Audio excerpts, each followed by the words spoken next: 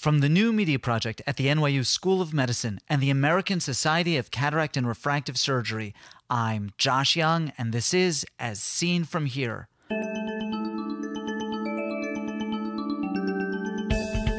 On today's podcast, there's safety in numbers. I'm not sure if I would say to do more surgery. I don't know if by increasing the number of surgeries that a surgeon does, decreases their adverse event rate. It might be an inherent thing about that surgeon. But I do know that it's hard to improve if you don't know where you are. First this. The Accreditation Council for Continuing Medical Education requires a financial interest disclosure before any CME activity.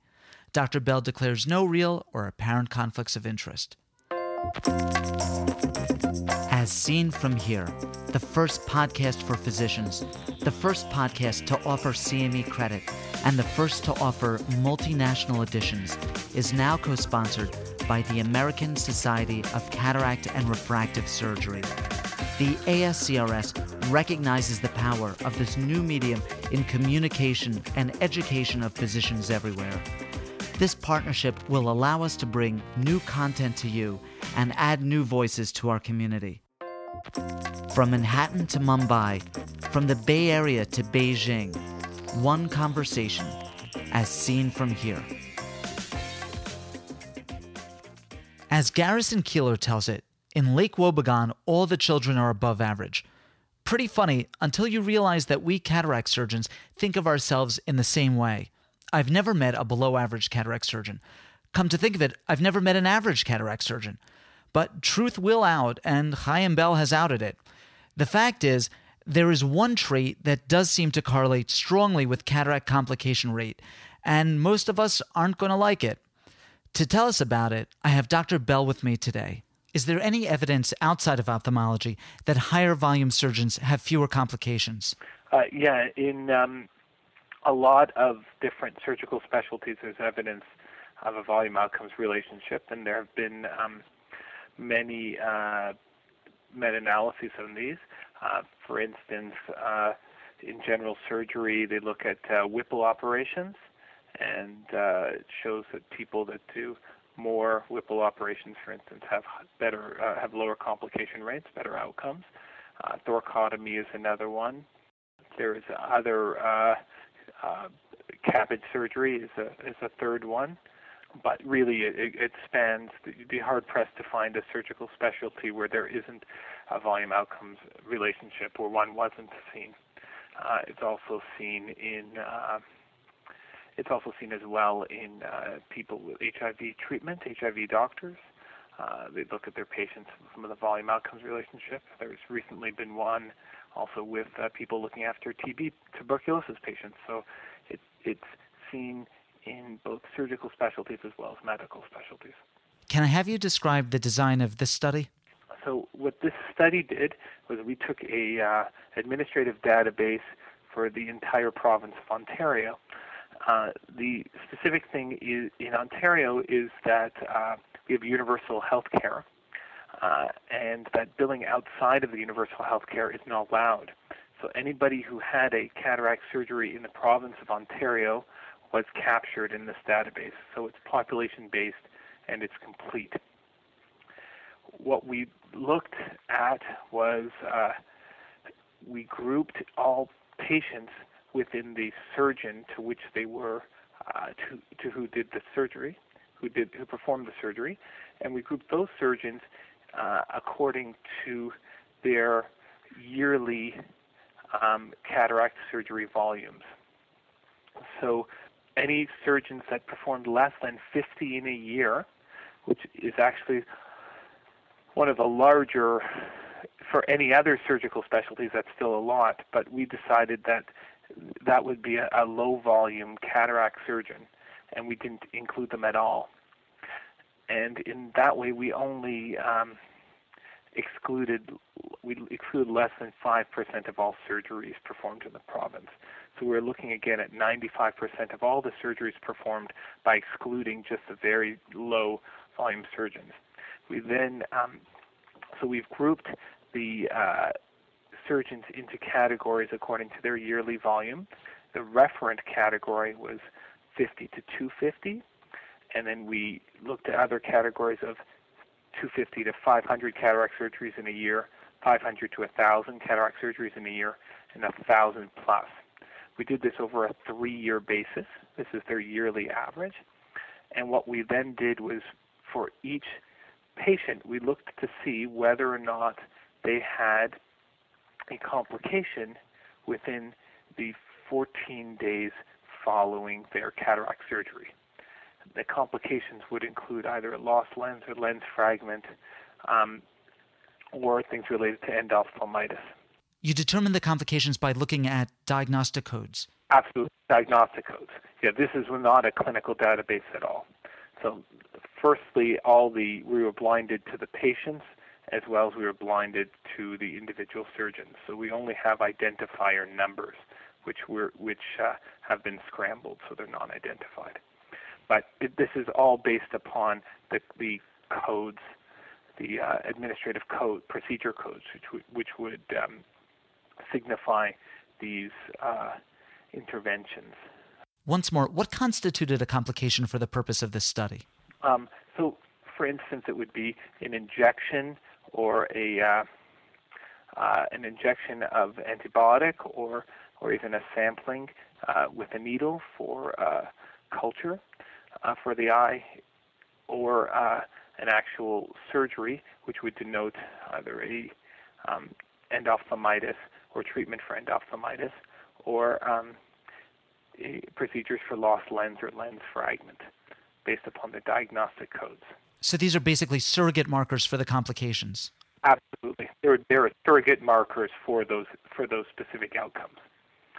As well, what we didn't measure was a clinical outcome of visual function or visual health. Sure, because those are things that are not captured by diagnostic coding. Exactly. So basically what you did is you looked at surgeons with 3 different surgical volumes. The first group was surgeons who did 50 to 250 cases per year. The next group, which is 250 to, what did you say it was again? 250 to 500. 250 to 500. And the next group was 500 to 1,000. And you excluded those patients who had surgery by surgeons who did more than 1,000 cases per year, because you felt that the data from those surgeons would identify the individual surgeons, which is something that you did not want to do in the study. We actually included those in the analysis, but in the figure that we published, we truncated it specifically at that. We still included the group 1,000 plus to give an actual combined odds ratio, but we didn't show those individual points where you could actually see the surgeon who'd done 1,100 and what their specific complication rate was. You captured 95% of all cataract surgeries. Right, probably 95 plus, yeah. How large was the study population? How many people had cataract surgery? The cataract surgery we looked at, it was about 100,000 per year. So in total, it lasted probably about 275,000 over the 3-year period. Chaim, can you tell me what your findings were? So again, and part of the reason some people might say, why did you use those arbitrary cutoffs? We sort of looked at it as 50 to 250 would be doing 1 to 5 per week, which is as an average. And we thought, and based upon previous literature, which looked at about 500 or 400 as a cutoff, and then we went up from there. What we found was that patients using the referent category as the 50 to 250, what we found was that patients that had surgeons operating on them with higher volumes had significantly lower rates of complication, and that this continued and did not plateau as the annual surgical volume increased, to the extent that when you got to a level of 1,000 plus, the odds ratio for a poor outcome was 0.1, which means that it's approximately 90% less than the referent category. So if you were a patient who were operated on by a surgeon with over 1,000 cataract surgeries per year, your risk of an outcome after adjusting for age and gender is approximately 10% of the risk of somebody being operated on by a surgeon with 250 to 500 per year. Have there been previous studies that looked at complication rate as a function of surgeon volume for cataract surgery? There have been a few, and there's one that was done in the United States called the PORT study, and that study looked at quite a few surgeons, I believe 75 or so surgeons.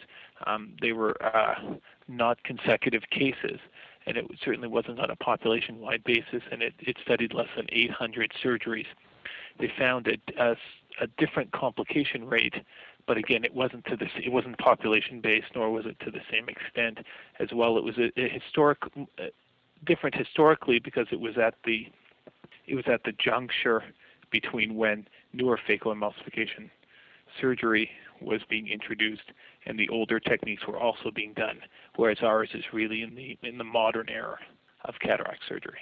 When you looked at complications, were there particular complications that were more common to low-volume surgeons? It's a good question. We looked at it separately, and what we found was we separated for lost lens fragment compared to endophthalmitis, for instance, these are both suspect endophthalmitis and our surrogate marker of lost lens fragment, and the effect persisted in both situations, so that it wasn't just that it was one or another. It seemed to be everything, and when you combine, so there wasn't really much of a difference. In a sense, the effect persisted when we separated out the combined endpoint.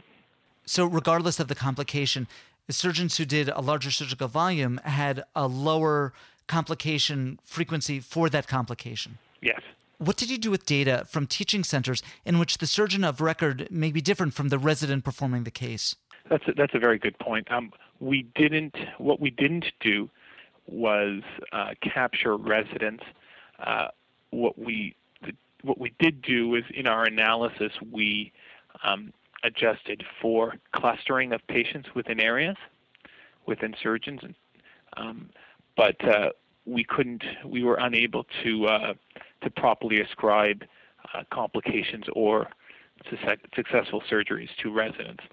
However, in the province, most of the care in the province, about 80% of the care is provided outside of teaching centers. Certainly one plausible explanation is that high-volume cataract surgeons are more skilled, but could it not be just as easily the case that surgical volume is a marker for something else? For example, I would guess that high-volume cataract surgeons are more likely to operate in a dedicated eye surgery center with a staff well-versed in eye surgery. So you're asking two things. One is practice makes perfect, is one of the things, and does that happen? That probably does happen. That practice indeed does make perfect, and then the second thing is that we're selecting out places of centers of excellence or specialization, and that would be the case. We don't have that many dedicated eye centers in the province. Most of these are done in general hospitals, so that if they are done, they might be in a dedicated OR, but there are few centers of excellence, so to speak, or centers of specific eye care in the province. We looked at well over 200 different surgeons at more than 70 facilities, I believe. So that would be the effect if we were looking at a dichotomous high-low type variable. But it seemed to persist through all the four areas that we examined, so that it's not just the clinical expertise that surrounds the surgeon. So it's not just the nursing staff or the special types of hygiene and efficiency, but that probably plays a component. But it seems that it is also the effect of surgeon experience and volume. There might also be a selection bias, of course, is what some other people may say. that the people that are better seem to do more of it, and it sort of feeds that he has more of an expertise, and that naturally people who don't like it or don't feel they're as good don't seem to do as much. Now, Chaim, from a health policy standpoint, what do you make of these findings? Should cataract surgery be restricted to high-volume surgeons? Well, that's a good question. I mean, it's a very complicated and complex question. I'll first bring it about historically, where some of the volume outcomes things have played out and what's happened. But I think this is a little bit of a different story. In some of the other areas, for instance, in Whipple surgery, they've said that since that data came out, many smaller centers and ones that don't have some of the intensive care unit or other support that might be used for a complicated surgery like that, they have not been doing it anymore. And that's been some of the push from some of the quality improvement areas like the Leapfrog initiative. In this situation, we're not necessarily, the first thing to take home is that the overall rate of complications is less than 1%. And the actual complication is not, we're not looking at something akin to death. In totality, even people who have some of these complications, most still wind up with a very good visual outcome. So the idea is that even though these are adverse effects, these aren't really life-threatening, and even after everything, they probably have a good outcome. Having said that, these are still not things that patients would want to have. However, the rates of surgery far exceed any of the other volume outcomes studies that they've looked at, meaning that usually you would never exclude somebody who had 49 surgeries in a year, who did perform 49 surgeries in a year.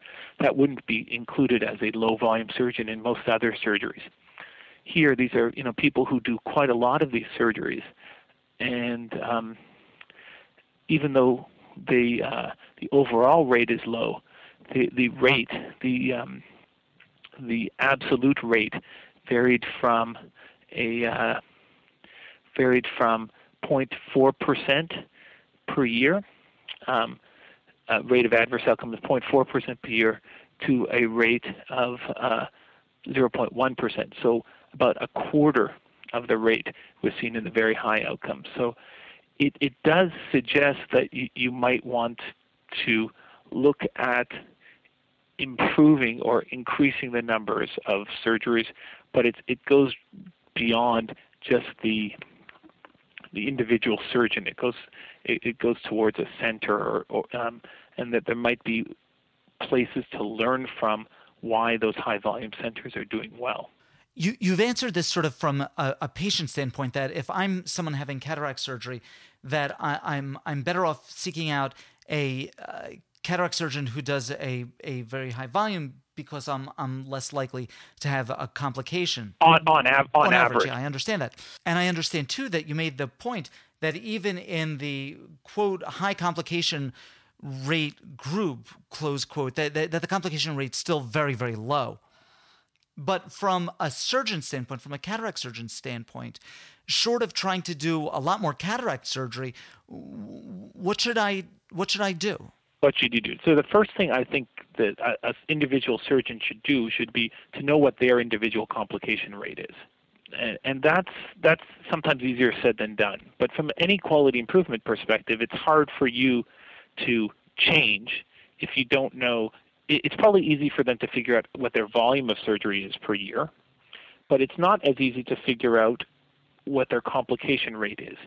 Bad outcomes always loom larger, but it's hard to tell hard to determine what your own complication, unless you are pretty meticulous about capturing everything. And even in that situation, you're not exactly sure if they've gone somewhere else or if they just don't even want to come back to you. It's hard to tell if you haven't heard. But you can definitely try in those situations to determine what your own individual adverse event rate is, so that when a patient asks you, one, after you're a high volume surgeon, but you can also say, in a sense, it's irrelevant whether you're a high volume surgeon or not.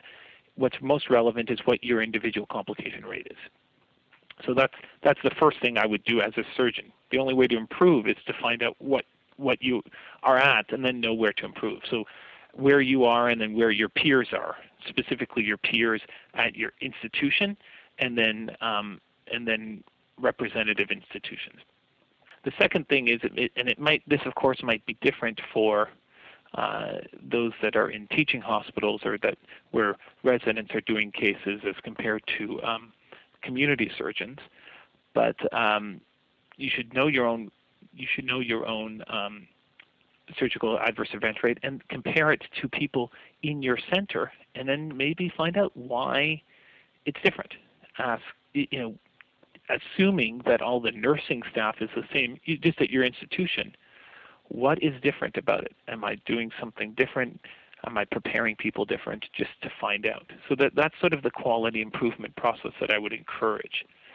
I'm not sure if I would say to do more surgery. I'm not sure. This is an observational trial. This isn't necessarily an intervention trial. I don't know if by increasing the number of surgeries that a surgeon does decreases their adverse event rate. I'm not sure of that. It might be an inherent thing about that surgeon. So I don't know about the intervention, but I do know that it's hard to improve if you don't know where you are. Chaim, is there anything that you'd like to add? But the academic for sure is one thing that particularly academics always talk about, and everybody blames their residents. But that's a hard thing. That's a hard thing to overcome. But what we did was we looked at some of the idea that not all patients are the same, so that patients from one surgeon are different than patients from another surgeon. So when we did the statistical analysis, we tried to account for that clustering. And what did you find there? Oh, we just adjusted for the clusters. That's why we could focus on the surgeons. Besides which, from my standpoint, it's not really plausible that patients who know that they're going to have a more complicated cataract surgery are going to intentionally seek out a cataract surgeon who does a lower volume. Right. But some surgeons, and this might be one of the things that people say, is that the high volume surgeons are cherry picking people, or that people say, you're going to take too long, you're a harder case, don't go to me, go to the academic person down the block, so to speak. It might not be the individual selection by the patients, which is a good point, but it might be that people are refused or sent to somebody else. And how do you deal with that? How do we try and account for that? Is just some of the analysis of confounding by clustering. It was generalized estimating equations look at the clustering of patients within surgeons. It's akin to sort of educational studies where the students are clustered within teachers within schools, so that in any given class that you shouldn't count the relationship between two students on a test, for instance.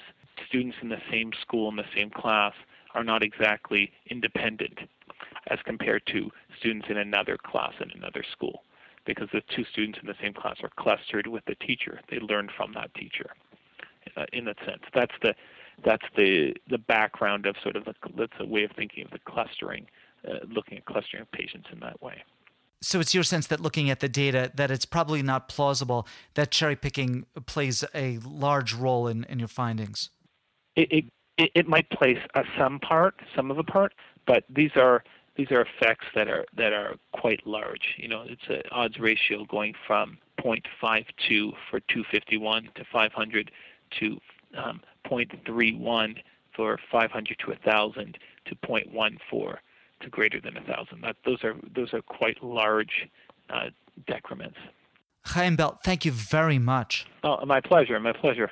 Chaim Bell is Assistant Professor of Medicine and Health Policy Management and Evaluation at the University of Toronto at St. Michael's Hospital in Toronto, Ontario, Canada.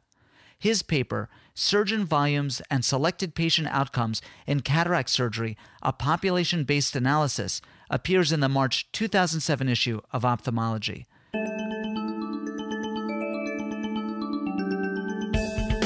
ask questions of Dr. Bell or any of our previous guests, or make a comment about any of the topics we've discussed.